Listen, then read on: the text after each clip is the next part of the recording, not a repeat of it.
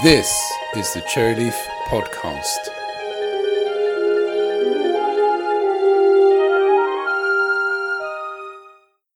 Before we start this interview, just a brief mention of our Advanced Technical Communication Training Course bundle. There are now 10 courses that form part of the bundle. We've added a new course on structured writing and a course on UI text writing. Each course is a separate self-contained course, and you have access to the entire package of courses and modules from the moment you subscribe. It's a monthly subscription service in the same way that Netflix works. The course modules are delivered over the web in small, manageable video presentations. You can pause the videos at any time and return to the course at times that suit you. If you're only interested in just one or a few courses, you can just take those and cancel. If you're looking for an affordable way to keep your skills in technical communication relevant and up to date, go to cherryleaf.com/training/advanced. So the normal way that we start these interviews or chats on the podcast is just to get to ask somebody to say who they are and what they do. Okay. I'm Lynne Murphy. I'm Professor of Linguistics at the University of Sussex in England, and I write a blog called Separated by a Common Language, which has led to a book called The Prodigal Tongue, the love-hate relationship between American and British English. Or if you're in Britain, it's the love-hate relationship between British and American English. And it's published by One World in the UK. Is it the same publishers in the States? No, it's Penguin in the States. I guess a good starting point would be your Professor of Linguistics. Linguistics is what? Some people describe linguistics as the scientific study of language. I think linguistics covers so many different things that it's easy to see different levels of science and different things that people do. But it's an approach to language as an object. You're an object for study as you'd study, as a botanist would study plants. I read the book before Christmas, and then on the train yesterday, I had a reread of some of the chapters. Actually, it was probably more enjoyable reading it a second time than it was the first. Do you want to explain a little bit about what the book covers? It covers a lot of things. So it covers the attitudes by Americans toward British English, by British people towards American English. It describes the history of how they've come to be different and how different or similar they are. It talks about whether they're becoming more similar. And it also talks about, a lot of the things that people from one English find odd about the other's English, and why any particular thing that the other people do isn't necessarily a bad thing, isn't necessarily an illogical thing. And then a part of it that interests me the most is whether there are sort of different cultures of thinking about language and what language means to us in the two countries. I guess there is a big issue that particularly seems to occupy the minds of a certain breed of English journalists, maybe in their 60s or 70s, and that is there a correct form of English? Is there one country that's doing it right and another country that's doing it wrong? No, there are just different ways of doing things, and you consider one to be right or wrong mostly because you're used to it. So, the things that you prefer are usually a matter of taste, and things clang if they're not what we're used to hearing. And so it's just a clang from unfamiliarity, not a better or worse English. I think you cover it in your book that the amount of difference between American English and British English is, how big is the gulf between them in terms of shared or different words and phraseologies? I always like to use the British phrase, how long is a piece of string? Because it's really hard to measure. I mean, you can measure things, even measuring spelling. So I'd say, it's less than 1% of our spellings are different. But how much are you going to count? Are you going to count the words that are in the dictionary? Are you going to count every word in the dictionary with every possible suffix it could have on it? Once you start trying to count, you realize that there are a lot of decisions to be made before you can count. But in terms of other things other than spelling, I've been doing a difference of the day on Twitter every weekday since 2009, and I hardly ever repeat myself. So it's been keeping me going for thousands of days, just finding differences that I can talk about. But the fact of the matter is, they're not the kind of differences that usually result in us miscommunicating. So one of the challenges for technical authors can be that they're working in a team. It may be that the corporate standard is American English with American spellings, or the other way round. If there is an international team, if a British person writes content, is it easy for an American to spot that that is not written by an American? I think a lot of that depends on how familiar the American is with other styles of English. I can notice quite easily in many cases, but that's because I am thinking about things like, oh, that's a rather American or British way to use a comma. But most people would just think, oh, I wouldn't put my comma there or something like that. So it won't necessarily be this is a foreign English. The reaction, it might just be, oh, that's not how I would have done it. Or if they're just reading for content, they might not notice at all. So I think you have a chapter in your book about, which one was it then? Maybe it was the Standard Bearers or Lost in Translation, I think it was, where you identify some of the words. And I found it quite interesting in that there were differences in punctuation, and then differences in between how some nouns were treated as singular and plural. Are there anything specific that happen where there are differences between American English and British English in that area? Well, one would be the use of collective nouns and how they match a verb. So in British English, one would say things like Manchester United are playing on Saturday or something like that. Mm-hmm. And in American, it would have to be is playing. So those kinds of things people do notice, but they're also not as consistent in either English as anybody thinks they are. But they do stand out for one or the other reader, well, especially for American readers. The plural things like, do you use bed linen or bed linens? Do you pay tax or taxes? The one that always gets people is, do you play with Lego or Legos? Maths and mathematics. Yeah. Maths and math. Maths isn't actually a plural. That's just an S on the end of a word. But people associate it with the same kind of thing. So maths is one that I talk about quite a bit in the book, because it is one that people will claim that theirs is right. And they're just two ways of abbreviating a word, so the maths version is a contraction. It uses the beginning and the end of the word. And the American is a clipping. And, when people say things like, why do Americans leave the S off maths? Well, it's because they never had an S on maths. There wasn't one to leave off. So one of the things I enjoyed about the book towards the beginning is you demolish some of the strongly held beliefs that there are certain words which are invasive from America, and they turn out that they've actually been in British English for hundreds of years, and other words which, I guess the other way around, Americans see as distinctly English, and then they're not even from English, they're from Dutch or from they're a loan word from some other language. Can you tell me a bit more about that side of things and how often that belief or that misbelief appears? It happens quite a bit because our experience of English is just the English of our lifetime. And so you haven't got a good sense that in the 1950s, there were still people in Britain saying fall for the season autumn, or that sidewalk could have come from England in the 1700s. Your experience of English is, if it's new to you in your lifetime, it must have come from that other place where they say it now. But the history of the language is much, much more complex than that.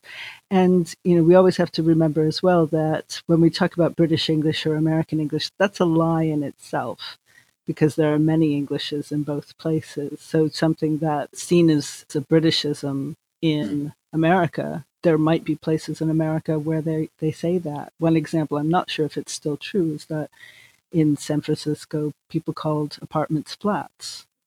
but that's so-called Britishism, and you get the same thing in the other direction. I met somebody who was working in the UK who came from Southeast Texas, I think, and when he came over, he thought people were taking the mickey out of him, teasing him because they were using very, very Texan phraseology. And it took him a few weeks to realize that actually that part of Texas was using British idioms and British forms of speaking. Yeah, I would assume that one of those was reckon. Maybe. Because British people say reckon all the time. I reckon it'll take about 5 minutes to walk there. And to American ears, that's an extremely hick thing to say. It does sound like Texas. It does sound like the backwoods. But then you come to Britain as an American, you hear all these well-spoken people saying reckon. And another one of those would be et, as the past tense of eat. So in polite British speech, et can be the past tense of eat. But yes, in American English, that would only be a very thick dialect way of saying ate. So one of the things on your blog, Separated by Common Language, is, and also Ben Yagoda's similar blog as well, is identifying new words that are entering American English from Britain, American words entering into British English language and the other way around. And I think it was, again, you or Ben was talking about the creep of to whom and whom into American English. I don't think that, well, in the book, I talk about it as being when people think it's more British to say whom. For a while, Twitter, if you set your English to British English, it said whom to follow. And if you set it to American English, it said who to follow. But if you actually look at the numbers, there is not more whom in one or the other. It's been dying a death for centuries. But there is a general feeling that if it's more correct, if it's more prestigious, if it's more old-fashioned, you'll find it in Britain. And that's generally a stereotype rather than fact. The one that both Ben and I have written about recently is whilst, in that that's something that Americans have not said since the early 1800s, but it's coming back. And it's coming back because Americans are more exposed to British English now. Again, that was something you reminded me of, that the belief is that it's American English that's invading Great Britain. But certainly it seems to be that there is a trend going the other way. Has that grown because of the internet and British TV being more on American TV? Has there been an increase in the Britishisms going back the other way recently? Yeah, I think there has. This does tend to go in cycles. So in the past, there have been times when America was receiving more British English or more receptive to British English, and other times when we've just been oblivious of British English. But in recent years, because you've got streaming services playing all the television you could want. I mean, when I was a kid, you could watch Are You Being Served? That was about it that you could see of British television on my screen. But now people are watching all sorts of British drama, British comedy. There's also a BBC channel in America now that plays Top Gear all the time, or whatever Top Gear is now. There's also been just a lot of interest in other British cultural output, Harry Potter being a huge one. I'd say Harry Potter's probably why ginger is used a lot more in America now as a hair color term than it was. There's a lot in your book of looking at something and then looking at the evidence and then coming to a conclusion rather than just giving an opinion. That's one thing I did enjoy about the book, and being made aware of differences that I just hadn't realised that were differences. Again, I think it was either on your blog or in the book about frown, that both countries use frown in completely different ways, and I think we have to easily miss. Yeah, I think we have to be a little bit cautious about that, because I think it is a change in progress in both countries. The difference is that the change started in America, and so it's a more advanced change there. So I think my grandmother would have meant frown the way I say in the book that is more British. My grandmother was not British. The meaning that a frown is something that you do with the top half of your head, basically, that furrowing your eyebrows. Whereas, I grew up believing that a frown was turning down the sides of your mouth. And if you ask British people under 30, they'll generally have that meaning, but those sort of over 50 might not. But the funny thing about it is nobody knew there was a difference. I mean, even the dictionaries did not know that there was a difference until somebody had an accidental interaction where somebody said frowned about a picture that they were looking at together and discovered they didn't mean the same thing. And that just gives you a sense of, oh my goodness, am I ever communicating with anyone? If we can be using these words and both thinking different things and not realizing we mean something different.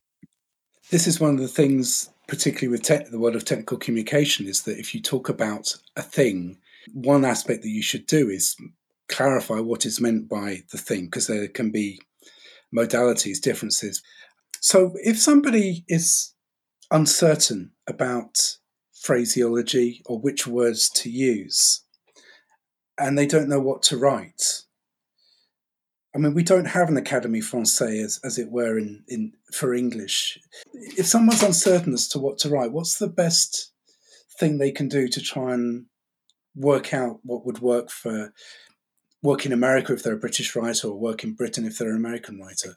Well, if you have a suspicion that it might not be right, that for the other audience, the first place to go would be to look in the other countries' dictionaries, which these days you can do very easily online. If you're a British writer looking at American English, to look up in the Merriam-Webster dictionary site, that might help. But that's only going to help a little bit. I think what marks prose out as being British or American is often turns of phrase rather than words. And so what I tend to do when I'm not sure and I'm writing is to look in a corpus or just to Google it, and see how much is this phrase coming up in one place or the other. One thing that you can easily use is Google Ngrams, Ngrams. If you Google Ngram, you will get to the Google Ngram site. And what that does is it looks up in books, in the Google Books collection, whatever phrases you put in. So you could compare a couple of phrases and say, well, should I be saying, say, bored of or bored at or bored with something? And I could put those all in and say, okay, which one comes up most? And if you click About Ngram Viewer in that, you'll get the instructions for how to separate out British and American there. So you can say, okay, I want to know which people are saying this phrase, and that's very easy to see.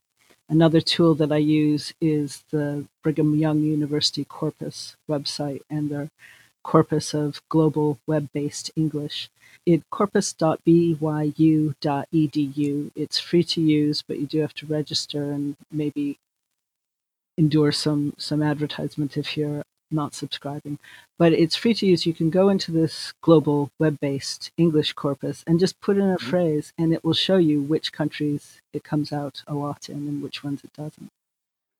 I've seen you mention that in your blog posts, and I think on Twitter as well, as a reference. So that's actually free for anybody. As long as they subscribe, anybody can log in and access that information. Yeah, I mean, I think people often ask me to search these things for them, and for the most part, they can do it themselves. There are a few things that get a little bit tricky. If you're a bit naive about language, you might put something in and not consider, say, I am looking up a word like, well, let's see, jumper. I want to know if Americans say jumper. Well, I'm going to find jumpers there. But if I don't click in and look further, I'm not going to see that it doesn't mean the same thing that it means in British. So it's a pinafore dress, isn't it, I think? Pinafore dress, yeah, is what a jumper would be. So, you do have to be careful about not just looking at the numbers and being a little bit clever about how to search for things. So if I wanted to see, do Americans say in hospital, I would get every example of somebody saying in hospital gowns. So sometimes you do have to be a little bit clever about how you search for things. And you also have on your blog Word of the Year for America and for the UK. How long has that been going, and words have appeared in that list? Well, it's been going since I started the blog in 2006. 12 years, 13 words of the year, because one year I did 2 because I couldn't decide, 13 in each direction. So I do UK to US word of the year and a US to UK word of the year. And it doesn't necessarily mean that it came in this particular year. It's just that what is the Americanism that's making a big scene in the UK this year, or that's done something interesting in the UK this year, or something like that. So, for example, the year that I had cookie as my US to UK word of the year, it wasn't necessarily because that was the first time British people were talking about cookies, but because that was the year that the children's program Blue Peter named their pet Cookie. And the children voted for the cat to be named Cookie, and the BBC interfered and said, no, it's going to be named Socks. So it was a word that was in the news, an Americanism that was in the news in Britain. Going in the other direction, a lot of the British words that end up in America are often kind of naughty, because Americans love British swearing. And it's not even all swearing, but part of it is just that if somebody else uses a word that's taboo and it's not taboo yet where you are, you can use it, and it can be a fun word to use. Bum, not really a swear word, but slightly rude, was very heavily used in toilet paper advertisement one year in America. So those are the ones that I see spreading most easily sometimes in America. But there have also been just to vet a candidate was one of my early ones, because that came from British horse racing slang and was not used when I was young. I only was aware of it in the 2008 campaigns there. Or gap year was one that went. Uni, you've mentioned before in the past, if I remember correctly. Yeah, it's not one that's been a word of the year, and it actually, I believe, is originally Australian. That's what we forget sometimes. Some words or phrases like cheap as chips and the like are from Australia rather than from the UK or from the States. I mean, I wouldn't be surprised if some of them go to America via Britain. But there's a lot of English out there to take from. And how different is the American version of your book from the British version of the book? Because they've got different covers. They've got different covers. They've got different publishers. And so they went through different editing processes. But the idea was, it was copy edited first in Britain, and then went to America. And the idea was that the American copy editor would only change spellings. And I mean, obviously not when I'm discussing the spellings, but incidental spellings, if I say my favorite word or something like that. Spellings and punctuation, because American punctuation is quite different from British. When the American copy editor did the copy edit, a lot more was changed, and I had to go back to the British publisher and say, okay, the American copy editor suggested this, and I agree. And so, I had to send back 10 pages of single-spaced changes to make again. So we did everything we could to make sure that they were the same. But I'm sure there are a few little things that are different. I know at least 2 people have bought both copies intending to find the differences. And I'd love if they ever got back in touch with me and told me. I did write in my English, which is a mix of the two. And so when either editor tried to change something that I said that was more British or more American, I said, no, keep that. And then on the website for the book, theprodigaltongue.com, there is an index of all the incidental Britishisms and Americanisms that aren't in the index, but are in the book. And you've got a test on your website or in the book? I can't remember. There are tests in both. So there are quizzes at the end of the book, but there are also 2 other quizzes. How well do you know American or British English on my site, and they are harder than the usual quiz, I would say. Just going back on something you said there, punctuation is one thing, again, for technical authors that they have to deal with and to make sure that what they write is consistent with elsewhere. Specifically on punctuation, is there a reference site to give guidance on how the punctuation is in American English and British English that you know of? I can't think of a of a single site that summarizes all that. I mean, I think a lot of style guides or punctuation guides will acknowledge some of the differences. One of the main differences is how you treat quoted material, and that's probably going to be less relevant to technical writing than it is to fiction writing. But a big difference, and what really differed in my book, was how many commas you use. Americans like commas. And the Oxford comma, are they fans of that? Americans use the Oxford comma way more than British writers do. And then just commas around adverbs and things like that, which I have to say, being used to the American way where things are very broken up with commas, I often have to reread British sentences to figure out, okay, where's the phrase? Which part is this? So it does affect immediate readability sometimes. Where do I breathe? Yeah. Now, if people want to follow you on Twitter or read your blog, what's your blog called and what's your Twitter handle? My blog's called Separated by a Common Language, and you can just search for that name and you should find it. And on Twitter, I'm Linguist, which is LYNNEGUIST. Right. And the book is, in both the States and the UK, is called The Prodigal Tongue, the love-hate relationship between British and American English. And is there a Kindle version? There's a Kindle version and there is an audio version. Oh, audio version as well. That's narrated by yourself, No, it's not. It's narrated by a very good American audiobook reader. I have not listened to the whole thing. I've only listened to the beginning. And I do wonder what happens when I start talking about pronunciations. Switches into a Cockney accent or Yeah. something. Lovely. Thanks. That was wonderful. Thank you. Brilliant, I should say, using the English word. Awesome. I'll put a link in the show notes to the book and to your website and to your Twitter. Lovely. Thank you so much. Great. Lovely to speak to you. Thanks, Lovely. Lynne. Yep. Bye-bye.